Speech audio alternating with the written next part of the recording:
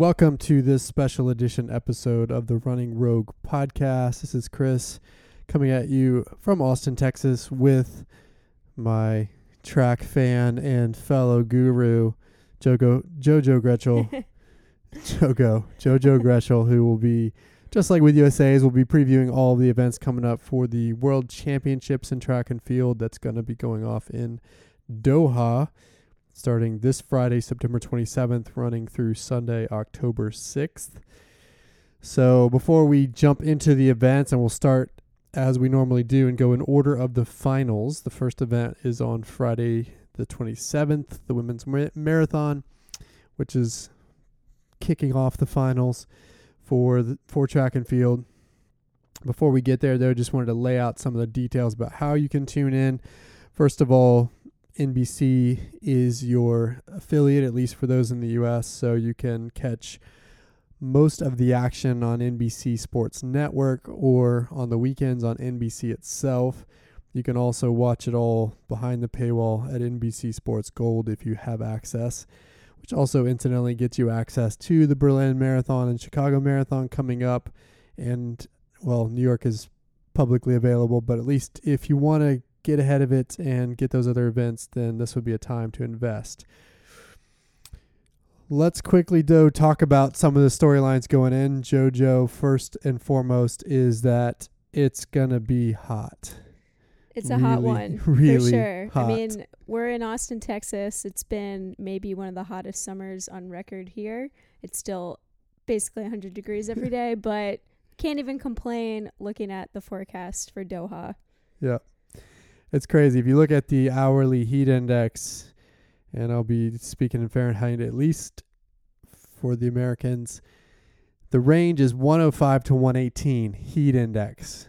It doesn't go below 105 at any point in the day or night. And that's crazy. The temperatures themselves range between 89 and basically 99 degrees Fahrenheit, but that heat index with the humidity there is just off the charts and is going to especially play a factor for those marathoners who are going to be out in the elements. As you were telling me and reminding me before we started, they actually have an air conditioning system inside the track itself, so those temperatures should be more manageable for the athletes. But I can't even imagine doing a marathon where the heat index is 105, and they're starting at midnight. They're starting at midnight, which is insane. Yeah. They're going to be in the dark. Why not just have them run in the stadium if the stadium is more temperature controlled? That's what I'm wondering. 26 miles of laps in the stadium. I mean, there's actually like a false or misinformed report that was out today in a French newspaper where they claimed that the women's marathon was actually going to be canceled. The IAAF came out and made a statement saying that was not true. They do have contingency plans in case the weather is really bad and they need to make adjustments, but those have not been put into play just and what yet. Does that even but people are already ready for like this to be a total mess. But what does contingency even mean? I mean, what are you gonna do? You gonna maybe throw air conditioners out on the road in their back pocket that they'd cancel it if it's hotter than expected, I guess. But the thing, or maybe there is an option to just have them run in the stadium or like do some kind of loop where they do a couple miles around the stadium and then back out again.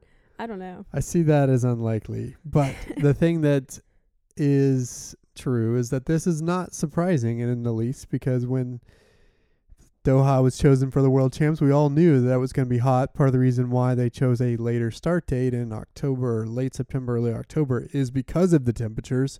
So this was already something that was a consideration. There are no surprises that it's going to be this hot. They set that midnight start time a while ago with the temperatures in mind. So I don't even know why we would be talking about it, as it is no surprise that it's hot. I mean, that's what everybody anticipated, and the athletes going there knew it too, including that midnight start time. So really, everybody came in eyes wide open knowing that this would be the scenario, but the question is, how does that affect the race itself? And that's going to be really fascinating, if not also in some ways scary to watch because of the conditions. We'll get to all of that in a second. The good news for us, though, at least watching from the U.S., is that because of the 7-hour time difference to Eastern time and the 8-hour time difference to Central time, that women's marathon, which starts at midnight, will be going off late afternoon here. So perfect time to settle in with some dinner and watch the close of that marathon on NBC Sports Gold. That's right. So that's something to think about and look forward to. I will say also we've got boots on the ground, so to speak, in Doha, in that Sasha Golish, a many-time now guest of this podcast, is running for Canada in the marathon. And I've been checking in with her on Facebook Messenger, and I asked her about the reports today of them potentially canceling the marathon, and she confirmed that she thought that was just a story made up by somebody to create news interest, that she's preparing to race on Friday night, even if it's going to be tough. Has she been doing anything specific to be ready to run in that kind of heat? I didn't ask her that, but I mean, the one benefit is that at least she's trained through the summer in a sense. And yes, she's been training in Toronto, so it hasn't been as hot as it would be here. But I did see a post from her a couple weeks ago that when the temperatures were a little bit cooler on a certain few days in Toronto, that she was wishing the warm temperatures would return so that she could get ready for what was to come. But enough about the temperatures. We'll talk a little bit more about that in the context of the marathon in a second. We also need to talk about the potential attendance at these events. So one of the reports that also came out recently was that they'd only sold about 50,000 total tickets for the 10 days of the event, and that they might be bringing in migrant workers and children to effectively fill the stadium and make it look like it was well attended. The stadium itself seats 48,000 people. And so if the reports are true, they've only sold about a stadium's worth of tickets for 10 days. 10 days. Yeah. So what do you make of those reports? I mean, well, it's funny because the gymnastics world championships were in Doha, and they kind of have a similar problem where not that many people are buying tickets to go see this event in Qatar. And it looked like they were in an abandoned like high school gym. Really? Like literally no one was there. Like Simone Biles is like flipping all over the place, having these like viral moments on social media, and then the camera pans back and you're like, wow, literally Crickets. only the teams are there. So there is some precedent there. Yeah. So we might have a similar scenario. Just keep those close-ups coming. Yeah. Don't pan to the stands.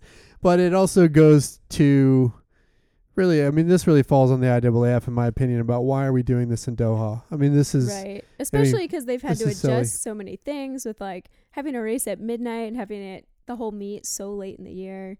Just seems crazy. It's silly, but it just goes to show you that the IAAF will do anything for probably what boiled down to money, right? Because I'm sure Doha and the Qatar group put up a lot of money to make this thing happen, and maybe that enriched individual pockets of IAAF members. We don't know, but it just points to the fact that I don't even know why we're doing this. I hope it doesn't ruin some of these events for the sake of the athletes, because the period of competition is corrupted by the circumstances under which they're competing.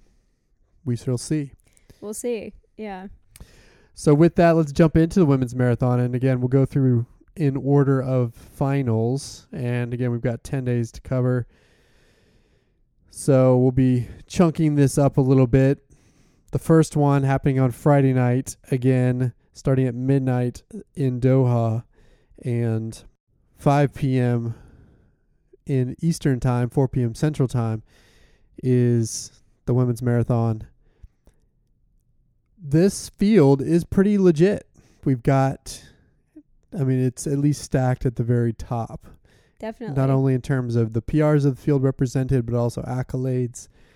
I mean, just mentioning the name Edna Kiplagat, who's been a 2-time world champion and last time finished second, obviously then indicates that the field is legitimate. But you also have the number 3 all-time marathoner and Ruth Chepngetich, if I'm saying that appropriately. How do you break down this field? Yeah, I mean, you've got, I guess, first of all, I'd want to say, I feel like world championship fields can be kind of hit or miss sometimes. I mean, obviously the top Americans aren't going to this, but in terms of the international field, it's just definitely one of the more stacked fields in recent world championships history. You have 5 women who have run under 220. Another 1, 2, 3, 4, 5 who have run under 223. So just right there, you have a lot of women who have run really fast. You have the defending champion, Rose Chalimo. You've got Edna Kiplagat, who has won here twice and was second in 2017. And despite her master's status she's, not to get ahead of myself, but she's going to be my pick for a medal for sure. She's not quite yet masters. She turns 40 in November. Okay. After the event. Okay. But yes, she's knocking on the door. But yeah, it's a legitimate field. Yeah. Now, the question I have to struggle with, or we have to struggle with in the context of the weather that we just talked about, is how are those conditions, 105 heat index, going to affect the strategy of the race and ultimately who might end up on top? Now, ostensibly, the East African runners should have an advantage theoretically because they're training in warmer conditions there. But how aggressive will they be in these conditions? Will this be a slow start with a fast finish? Will somebody go out and keep it honest? Will that person blow up because of the conditions? Right. Because I feel like there's a lot of opportunity for quote unquote shrapnel from this field, depending on the tactics. And it's hard to know exactly which way it's going to go, which I do think impacts significantly how you might pick the top 3 for this one. I think there's going to be a lot of casualties of the weather for sure. You also have, in Ruth Chepngetich, she's number 3 marathoner all time. That's not a name we've heard, but she's run 2:17:08, third fastest, as I said, of all time. She did that at Dubai, which, as I often deride that race, is a bit of a track race where they're basically trying to put as many people on the front behind pacers as possible, have them go out really fast to try to get really fast times. Right. Although she's also run 2:18 outside of that. She has. But my point being that somebody like that might want to push the pace, might want a faster overall race because of her history with these faster times. And so is she a runner who might take that initiative to lead the pack out hard or not? I don't know. Right. And she's also never actually run a world marathon major, which also makes her interesting because she hasn't faced, maybe as high a caliber field as some of these athletes who have run a lot of majors. I mean, certainly Edna Kiplagat runs multiple majors every year. We've seen her at Worlds, Olympics. So she doesn't have that competitive experience. Right. And especially in more tactical affairs like Kiplagat, like Chalimo, like Rutiaga, who incidentally won Tokyo but is entered in New York as well shortly after this race. So you also then wonder, is she somehow just showing up to put on the national kit but then going to DNF and save herself for New York? Right. Using this as a workout of sorts. Yeah. So a lot of variables to consider, and I think that will both make it exciting to watch and also make it really difficult to pick. And personally, I'm struggling with where to slot people, just not knowing exactly how this is going to go out. If you had to predict the types of tactics we'll see, what would you say? I think, maybe someone will take it out hard, but I think it will be kind of a slow race. I think people will drop out regardless. And I think just whoever runs the smartest race and has the most left at the end will win. Okay. So I want to pick Edna Kiplagat for the win just because I feel like she's super experienced, has won races in all kinds of ways, and I just trust her record. And I think she'll run a smart race. That's a good pick. Who do you have for second and third? Second and third. Gonna make it up on the spot. So Figuring it out as we go here. yeah, this is hard.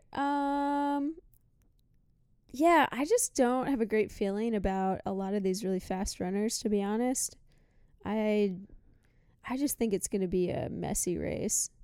Yep. I mean, if the U.S. team we were sending was a little more experienced, I would like to pick an American to get an upset medal like Amy Cragg a couple years ago. Right. But obviously she's, like 10 minutes ahead of what these women can do.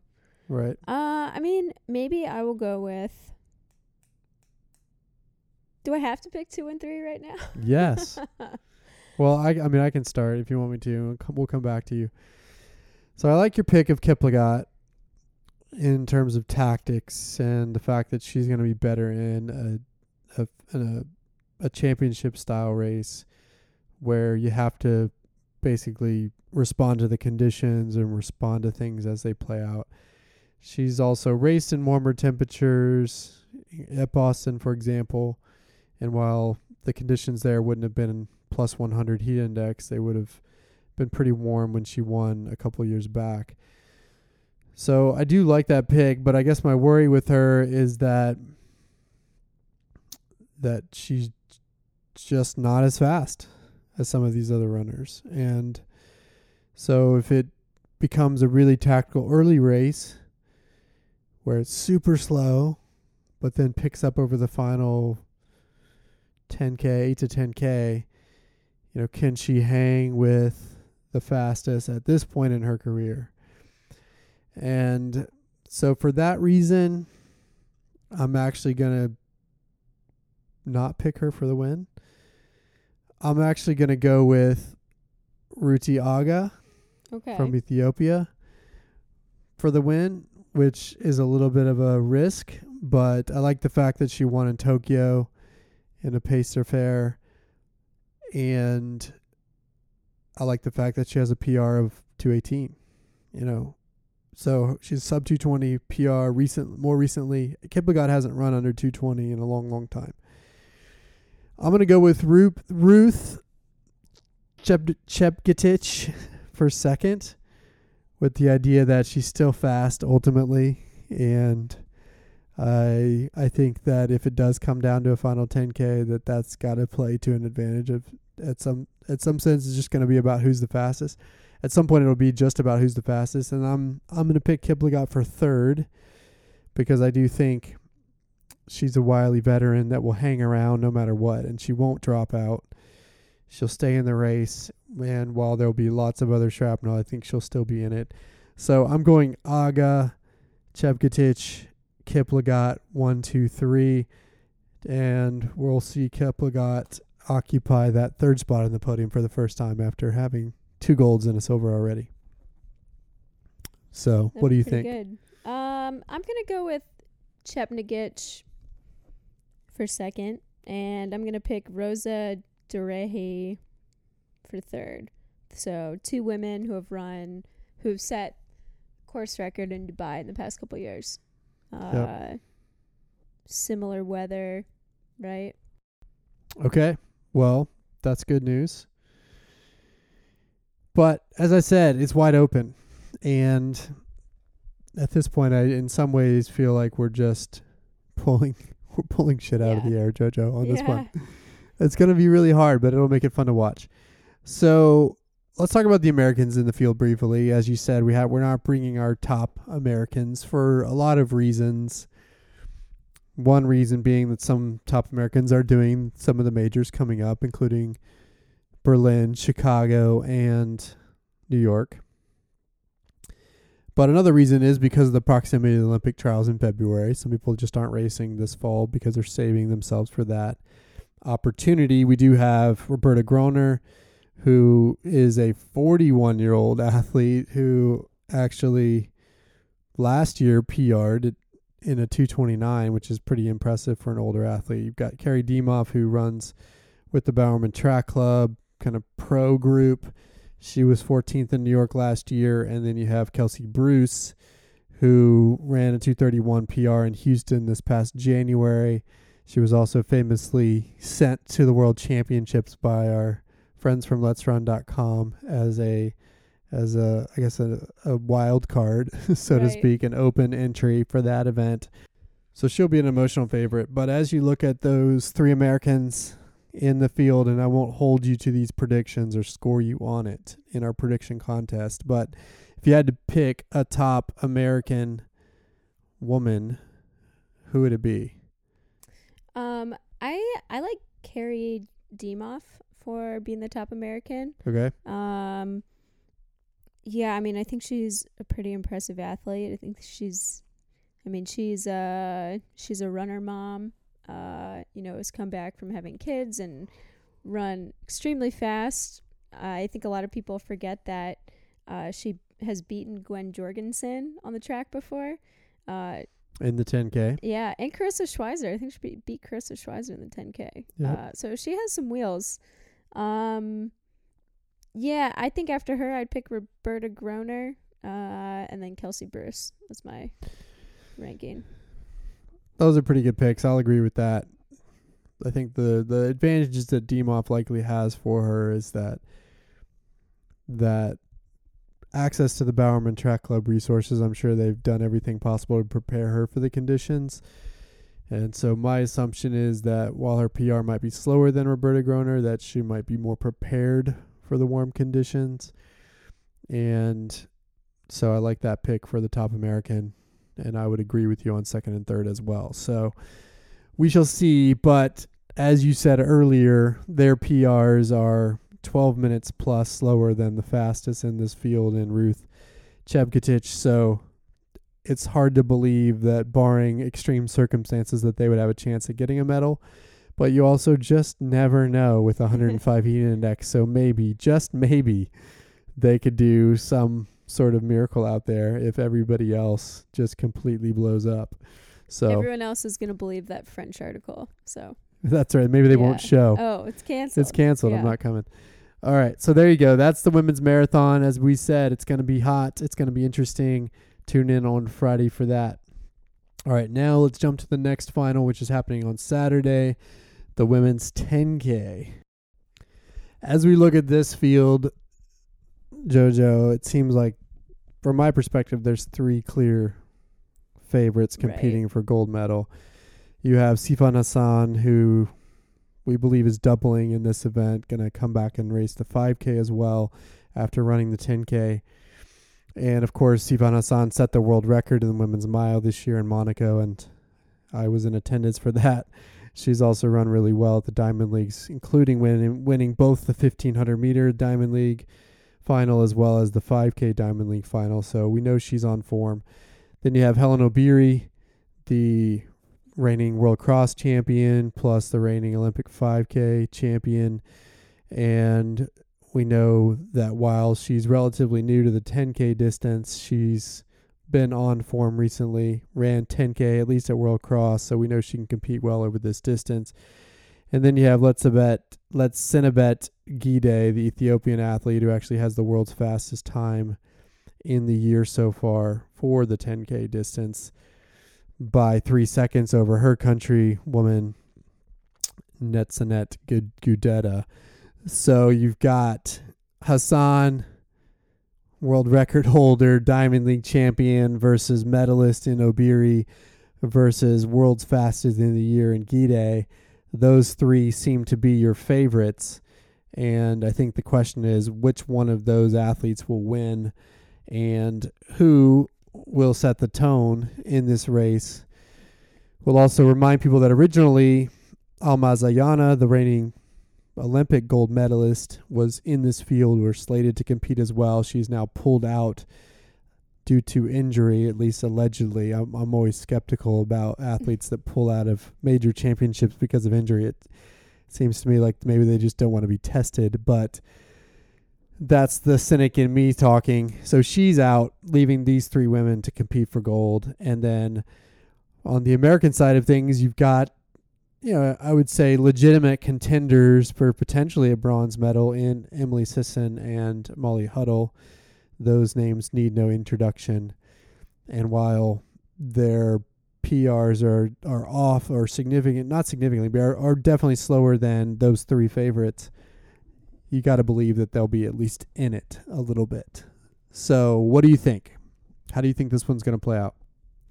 I think just after the season that Sifan Hassan has had this summer, it's impossible to bet against her. So I was surprised to see that she was planning to double in the 10K and 5K because it seemed to make more sense. I mean, I guess the 1500 5K is a tough double, but I was surprised to see her move up to the 10K, which should be interesting. But yeah, I mean, I'm kind of all in on Sifan.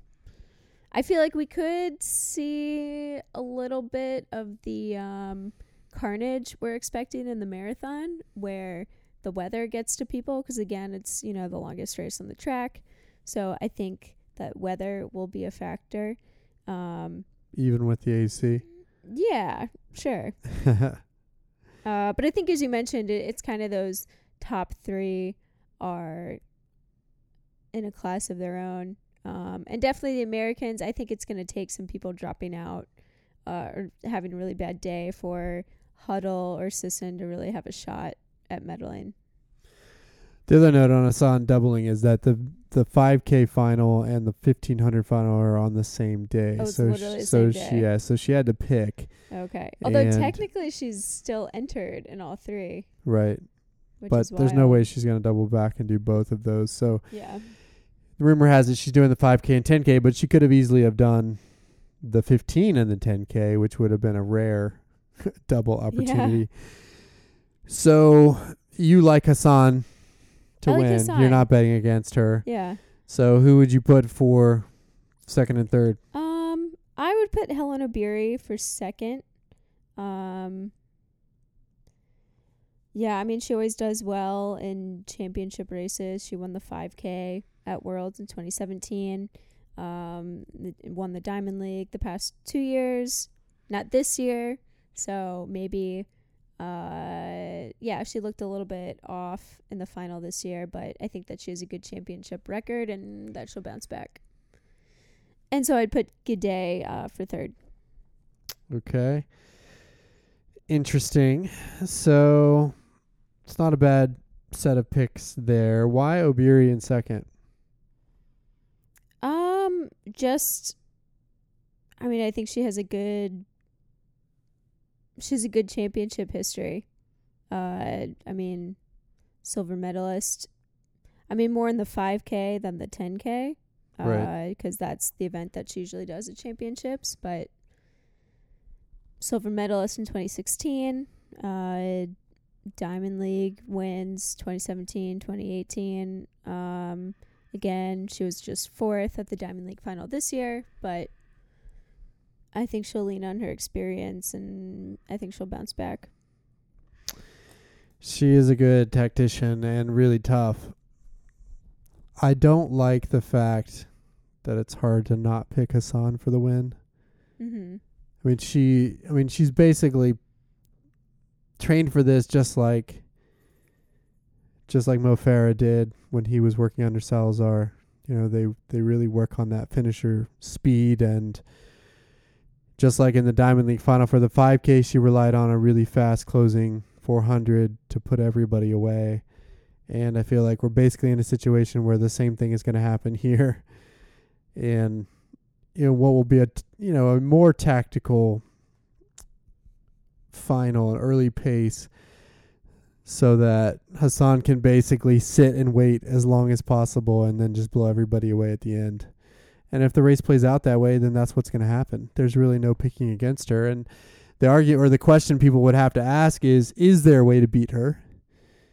And the natural answer to that is, well, the only way would be to get some sort of team tactics in play where you're trying to burn her legs off earlier by keeping the pace more honest. And then she still might, after following that pace, blow you away at the end. And most likely she will. We've seen her run not just 1500s fast this year, but also half marathons. So we know that her range is there. So I have to agree with you. I think Hassan's going to win, unfortunately, and I think she'll win. I think she'll wait as long as possible before she has to lead in typical fashion. And then, but I think Gide will get second. So I'm going Gide second, Obiri third. My worry with Obiri is that is she on form? She didn't look as strong in the finals for the Diamond League in the 5K, but Gide has been strong. I mean, her world best came from the Ethiopian trials for this, so it's, from this year. So I'm going to flip second and third. I'm going to go Hassan, Gide, Obiri. And if we're picking a first American, I'm going with Molly Huddle, just for good measure. What do you think? Yeah, I'm going to go Huddle as well. She looked so good at USA's, just in a totally different league than the rest of the Americans. Like, you can tell that even though Sisson kind of has her number in the marathon now, she still has a big advantage on the track. I agree with that. Death taxes in Molly Huddle, although one challenge Huddle has had is bringing her best in the actual global championships. She's always brought it at USA's. She hasn't always brought it at global championships. Notoriously, she was nipped at the line by Emily Infield in, was that 2015 or 2017? 2015. And so is this an opportunity for redemption? Is this an opportunity for her to get it right? I hope so. It would be awesome to see her somehow, some way, sneak in for third. As we're predicting, it's unlikely, but if I were rooting for somebody to do that, it would certainly be Molly Huddle. All right, so next, as we progress through the field, we go from women's marathon on Friday, women's 10K on Saturday the 28th. The next final isn't until Monday, where we have 3 finals: the men's 5K, the women's steeple, and the women's 8. So let's break those down next. But of course, that doesn't mean you can't watch some track action on Sunday as well, at least some distance action on Sunday as well, as there will be other prelims and things like that going on, even if there's not a final happening. So next we turn to the men's 5K. The big storyline here is country versus family.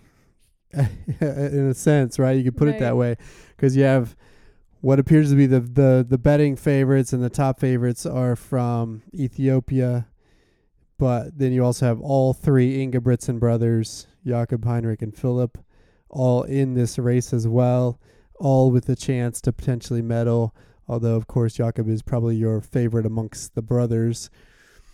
And yeah, there's Americans to talk about that might have a chance, but if you look at just the fields on paper, it would look to me like your Ethiopian athletes versus particularly Jakob Ingebrigtsen would be the storyline that matters.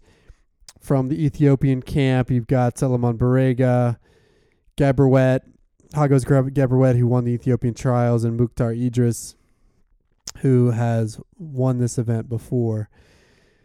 So, and then of course their countrymen Telehune Haile, who also is in the mix, and they get 4 athletes in this field because they have the winner from last time. So those 4 Ethiopians are up against 3 Ingebrigtsen brothers, plus from the U.S., Paul Chalimo and Hassan Mead, and Ben True, who takes the place of Drew Hunter, who you interviewed and had to drop out because of injury. So that's basically your field. Ethiopia versus Ingebrigtsen versus Paul Chalimo. So as we break it down, I think, to me, to be quite honest, it's hard not to pick an Ethiopian sweep. As I'm looking at this, it's hard not to pick that. I agree. I want to think of a reason not to pick an Ethiopian sweep. And I think that reason has to involve a much slower tactical race. I think if the Ethiopians are smart and they work together, then there's no reason they shouldn't sweep this field. I mean, they all have the fastest times in the world this year. They've got the championship.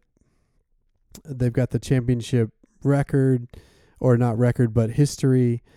They've got medals. I mean, they have everything that you would want to say to indicate that they're potentially going to sweep. So as we look at this field, and as I just laid out, it's hard to imagine the Ethiopians not sweeping. Let me just first ask you, what would be a scenario in which they don't, where Chelimo or Ingebrigtsen, an Ingebrigtsen brother, could get on the podium? How would you want to see the race play out for those other athletes to come into play? I mean, I think Ingebrigtsen has one of the fastest. The two of the Ingebrigtsen brothers have the two fastest 1500 PRs in the field.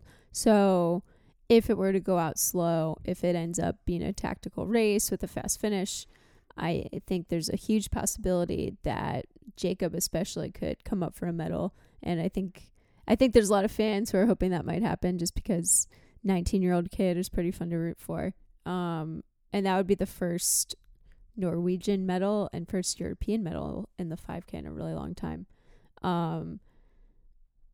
Yeah, I mean, especially, he got, second at the Diamond League? No, third. So I think it's possible.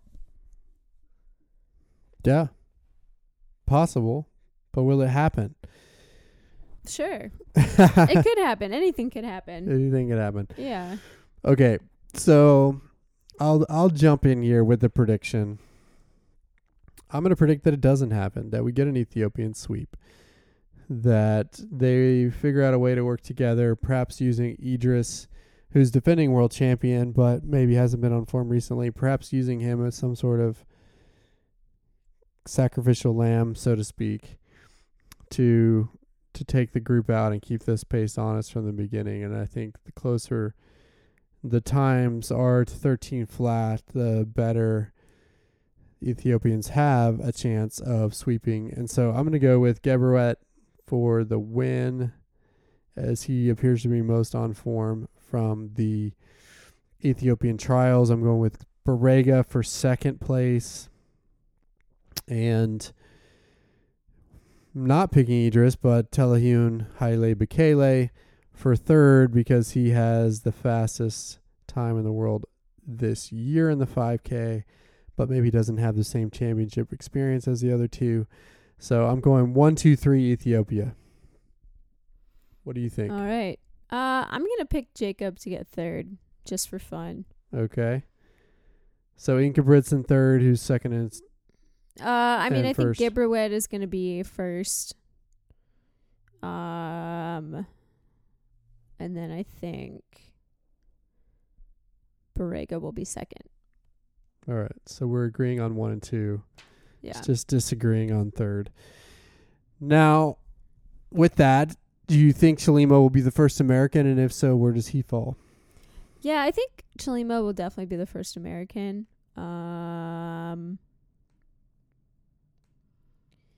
I could see him finishing top 5 to top 10. It's kind of weird because I feel like going into this year, he's medaled at the last couple global championships. So it's been exciting to have that American medal threat, especially in the distance events. We don't get that all the time. Yep. But so, there is a chance that he's able to put things together and regain that form. But so far this year, he doesn't really seem like the same runner. So I feel like a top 5 finish would be good for him. I could also see him finishing like 7th or 8th or 10th. But I think far and away, he's the best American in the field still. For sure. I'm going to put him in at 5th.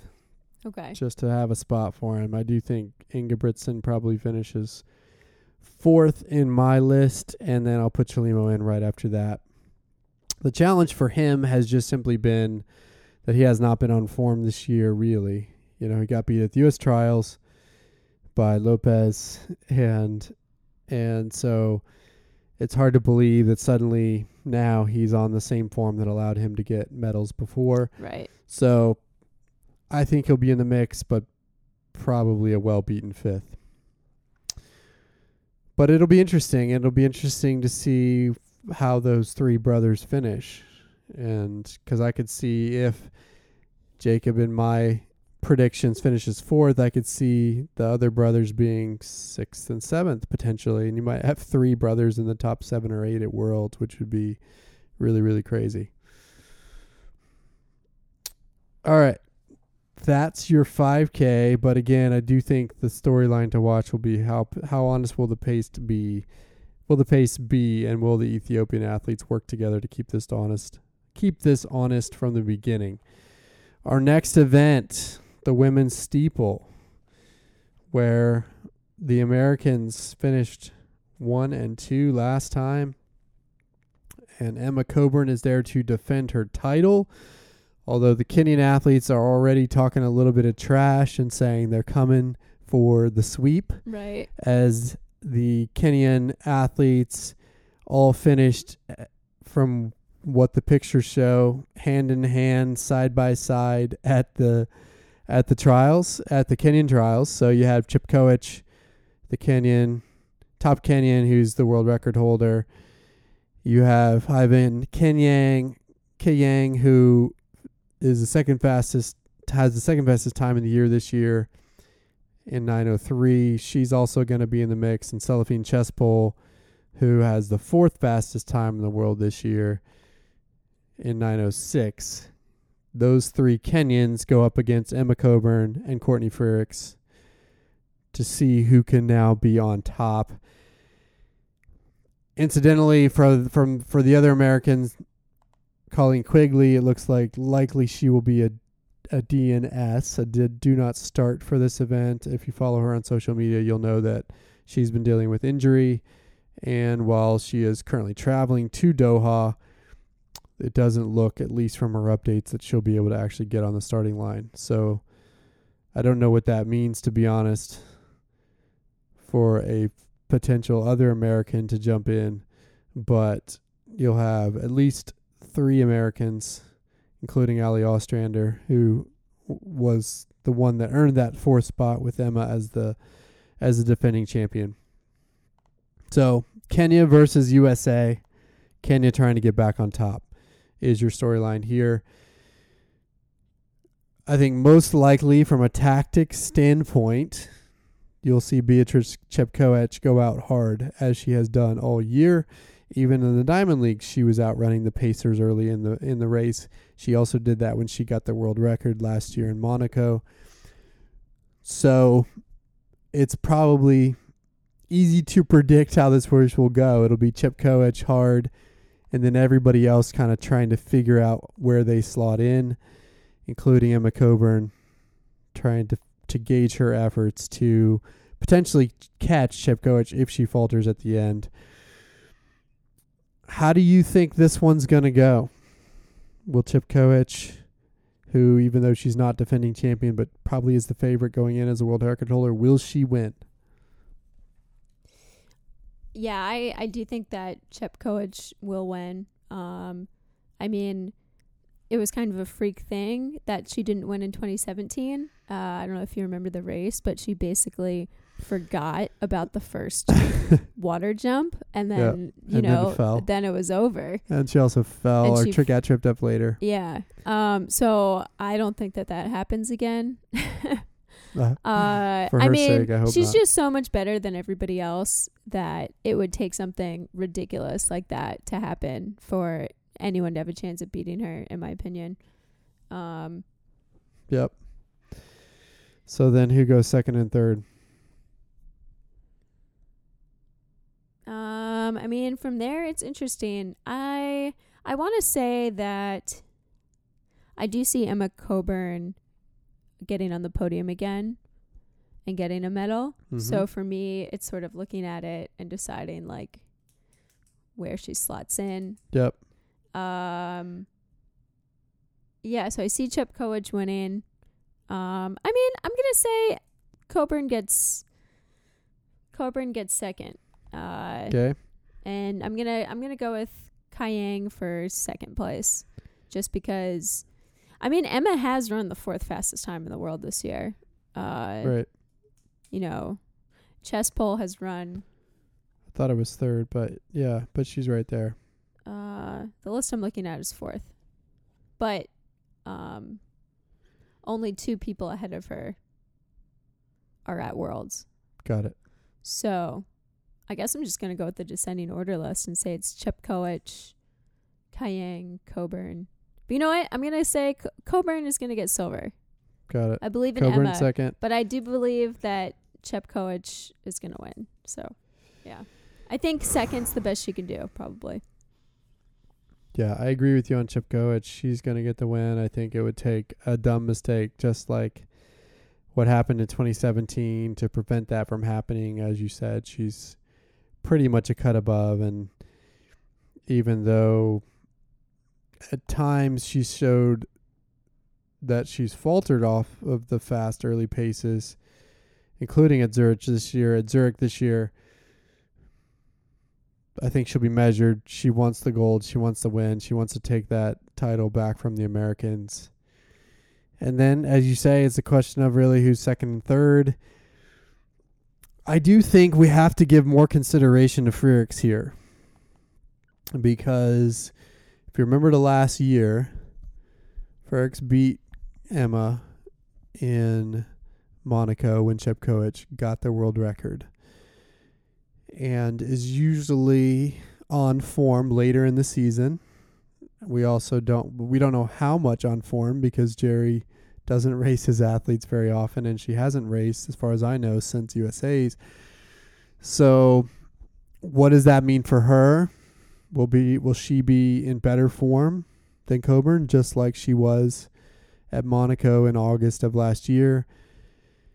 That we don't know. I also think that if you go back and watch in 2017, Frerichs in some ways threw away her chance of getting gold when she lost a little bit of focus going into that last water jump, because she was looking at the scoreboard, and I think surprised by her position more than she was ready to take advantage of her position.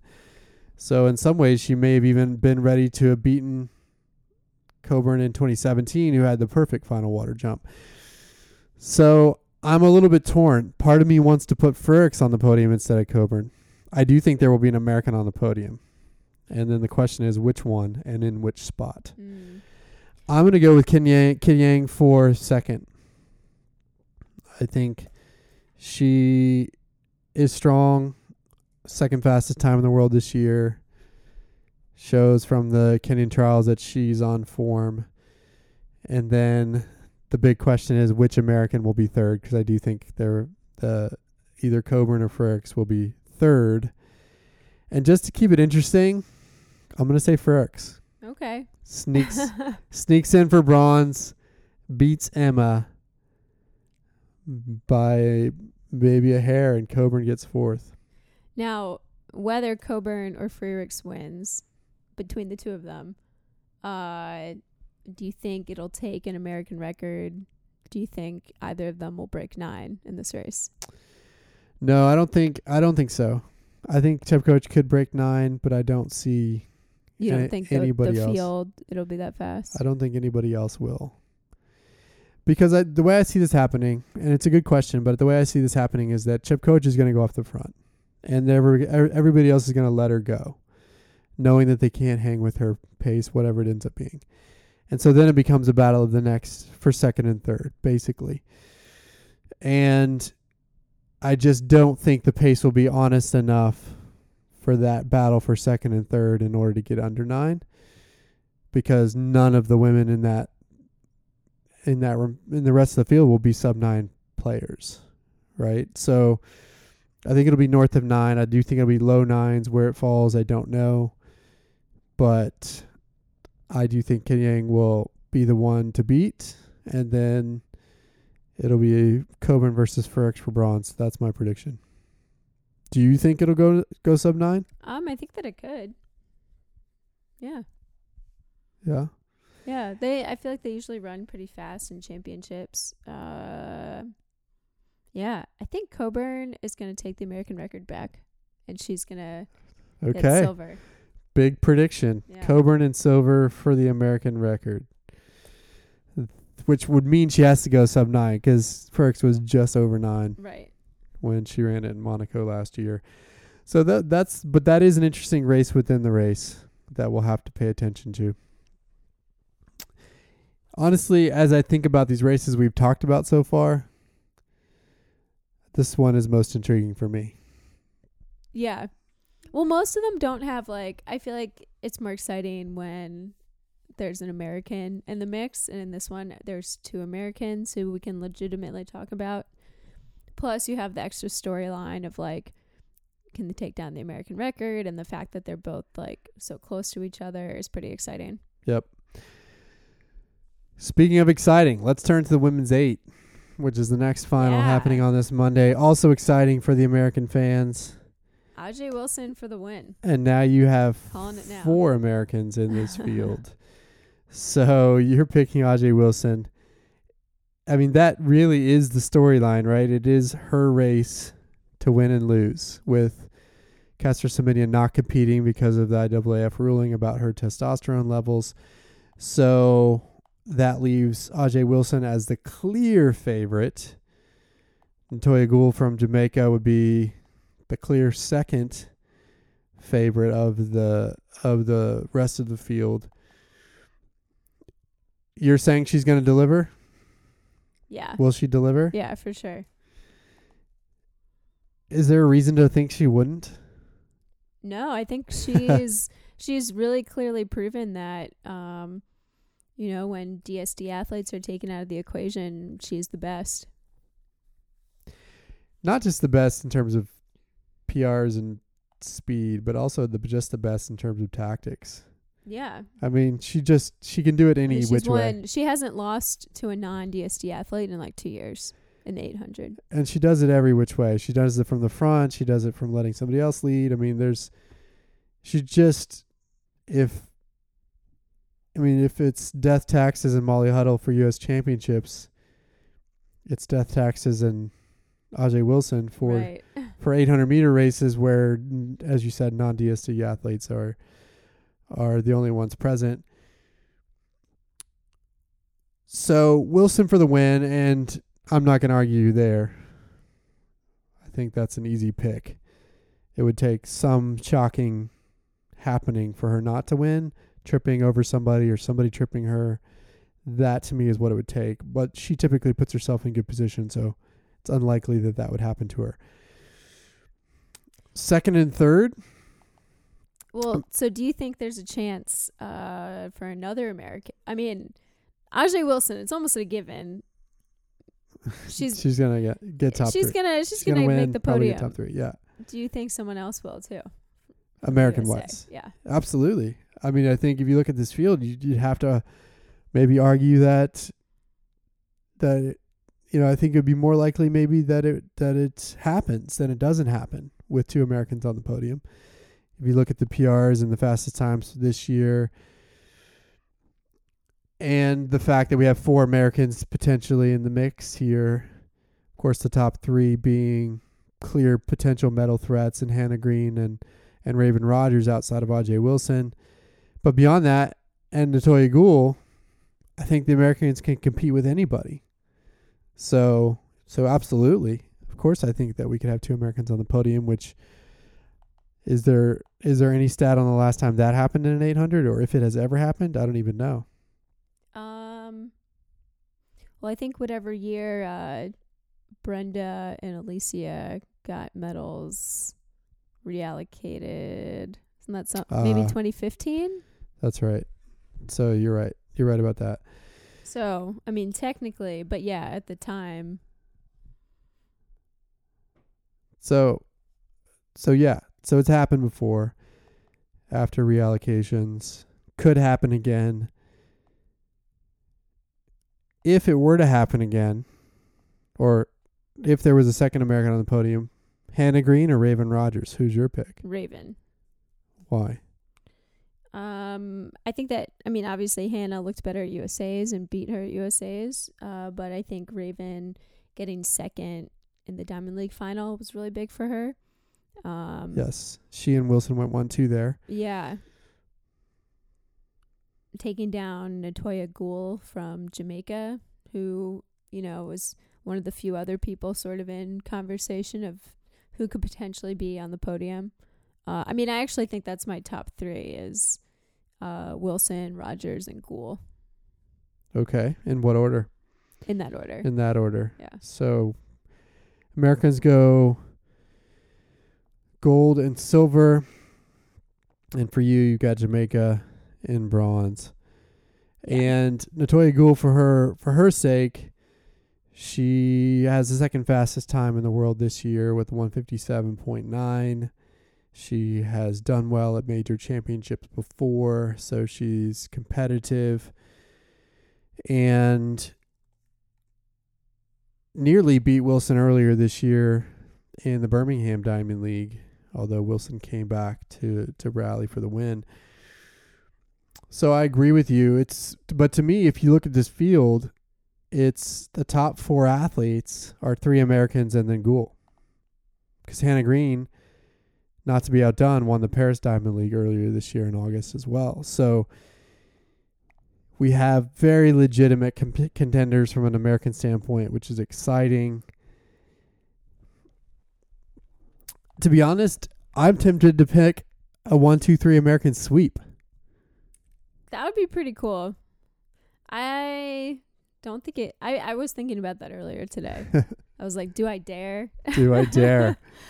Because honestly, I still like Hannah Green better than Raven Rogers for the same reason I picked Hannah Green for second at USA's. She's better tactically. I do think when you have the 3 rounds of a global championship, there's more chance to screw things up, especially in that semifinal for these 800-meter runners. I'm worried that Rogers can make it through the rounds without making some tactical error, which he seems to always do. So if I'm picking an American on the podium, I like Hannah Green, at least before Rogers. But I'm tempted to go Wilson, Green, Rogers, 1, 2, 3, with Gould in fourth. Do it. All right.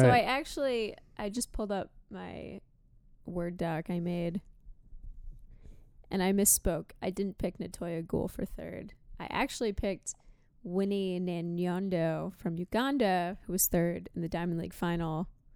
Okay. Yeah, so just never mind. I need to change my pick.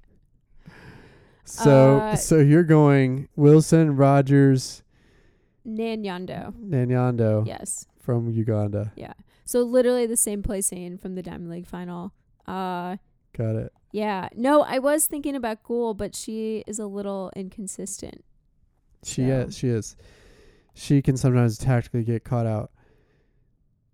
So, anyway, but going back to my picks, Wilson, Green, Rogers, I'm doing it. Going for the American sweep in the 800.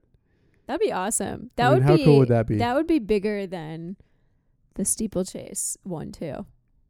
Would it be bigger than the steeplechase 1-2?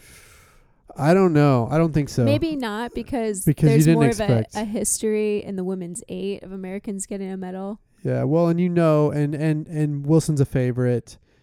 Coburn and Frericks were not favorites to even medal last year. I mean Coburn was a favorite. Coburn was a favorite to medal. She was a favorite to medal, but not to win. Yeah, so I guess that changes it. I think that changes it. This would be pretty big though. This wouldn't shock people as much as that did last year.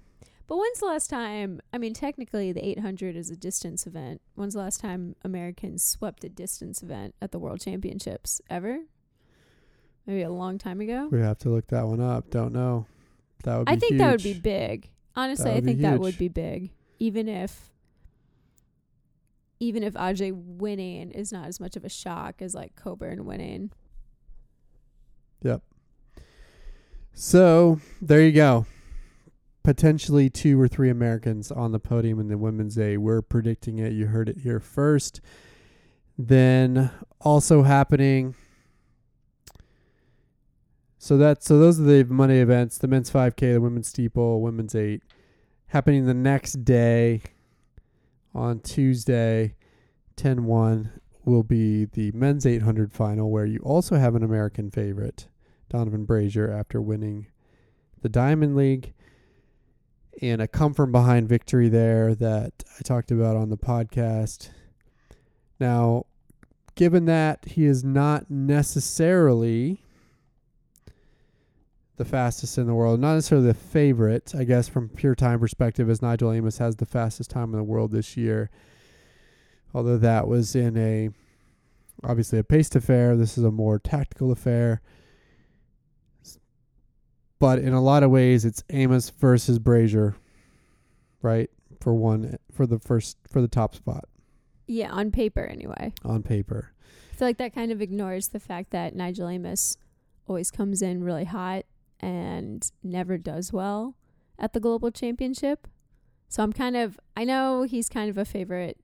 He's a favorite to win probably and definitely make the podium. But I'm actually personally going to pick against him just to be kind of a contrarian about it.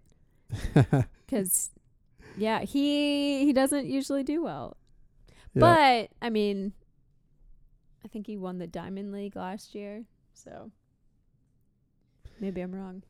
Well, right. I mean, in some ways, he's kind of like Brazier in a sense. At least historically, Brazier also hasn't been good in tactical championship-style races. He did race well at USA's and controlled that race better than I expected. And his tactics at the Diamond League final, sort of waiting and not going out with the hot early pace set by Amos, really allowed him to ultimately win that event. So it does seem like he's turned over a new leaf tactically that should allow him to potentially win this event. The other names we have to mention, you've got Ferguson Rodich from Kenya, second fastest time in the world this year. You've got Brandon McBride from Canada, who's not to be overlooked. He's got the fourth fastest time in the world this year. You've got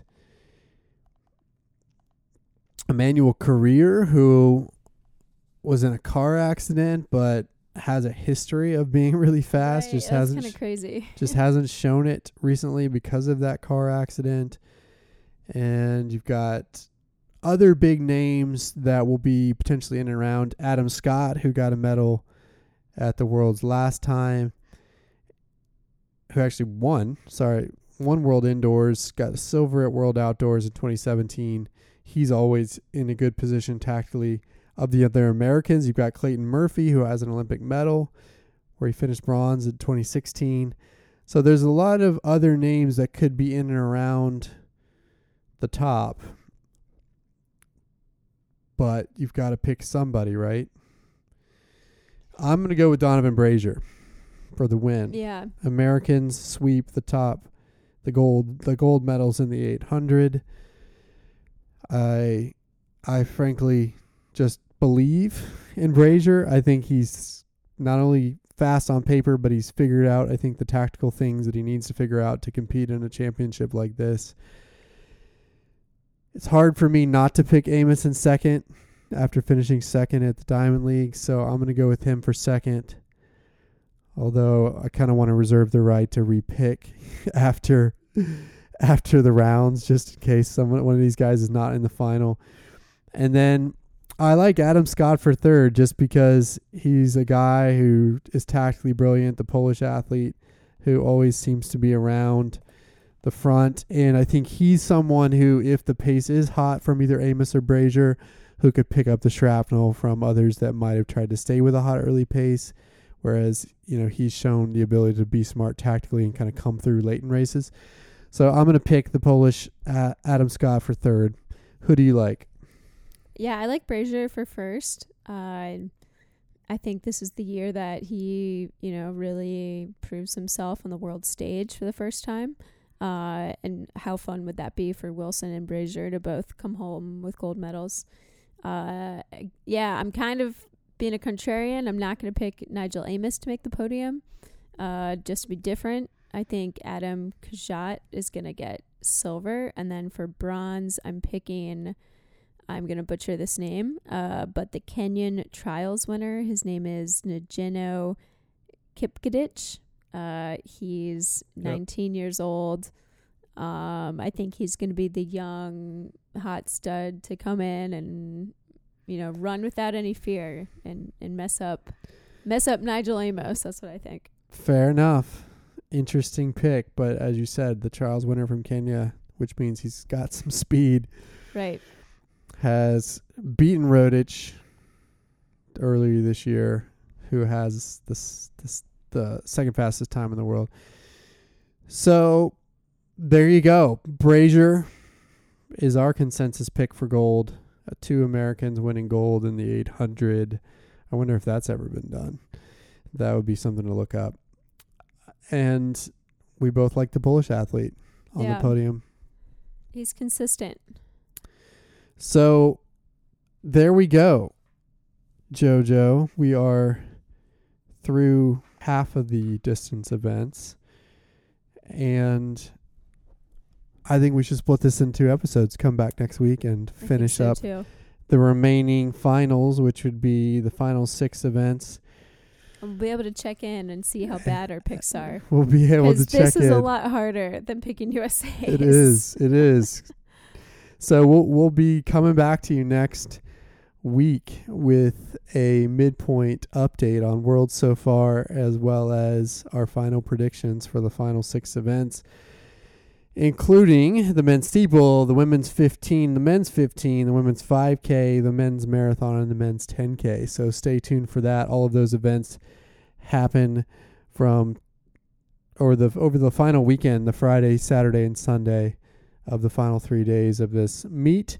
So check back with us next week so you can get part 2 of this episode and then see how we're doing on the prediction contest, see who's leading, JoJo or I at the midpoint, and then we'll pick those final 6 events. So thanks for joining. Thanks, JoJo, for joining me as always. Always a pleasure. Thanks for having to me. Go back and forth. We will chat again next week. And, of course, you can check us out at roguerunning.com or follow us on Instagram, Twitter, or the Facebook. Now, go set your DVRs, queue up your NBC Gold, watch these events, and we'll talk to you next week.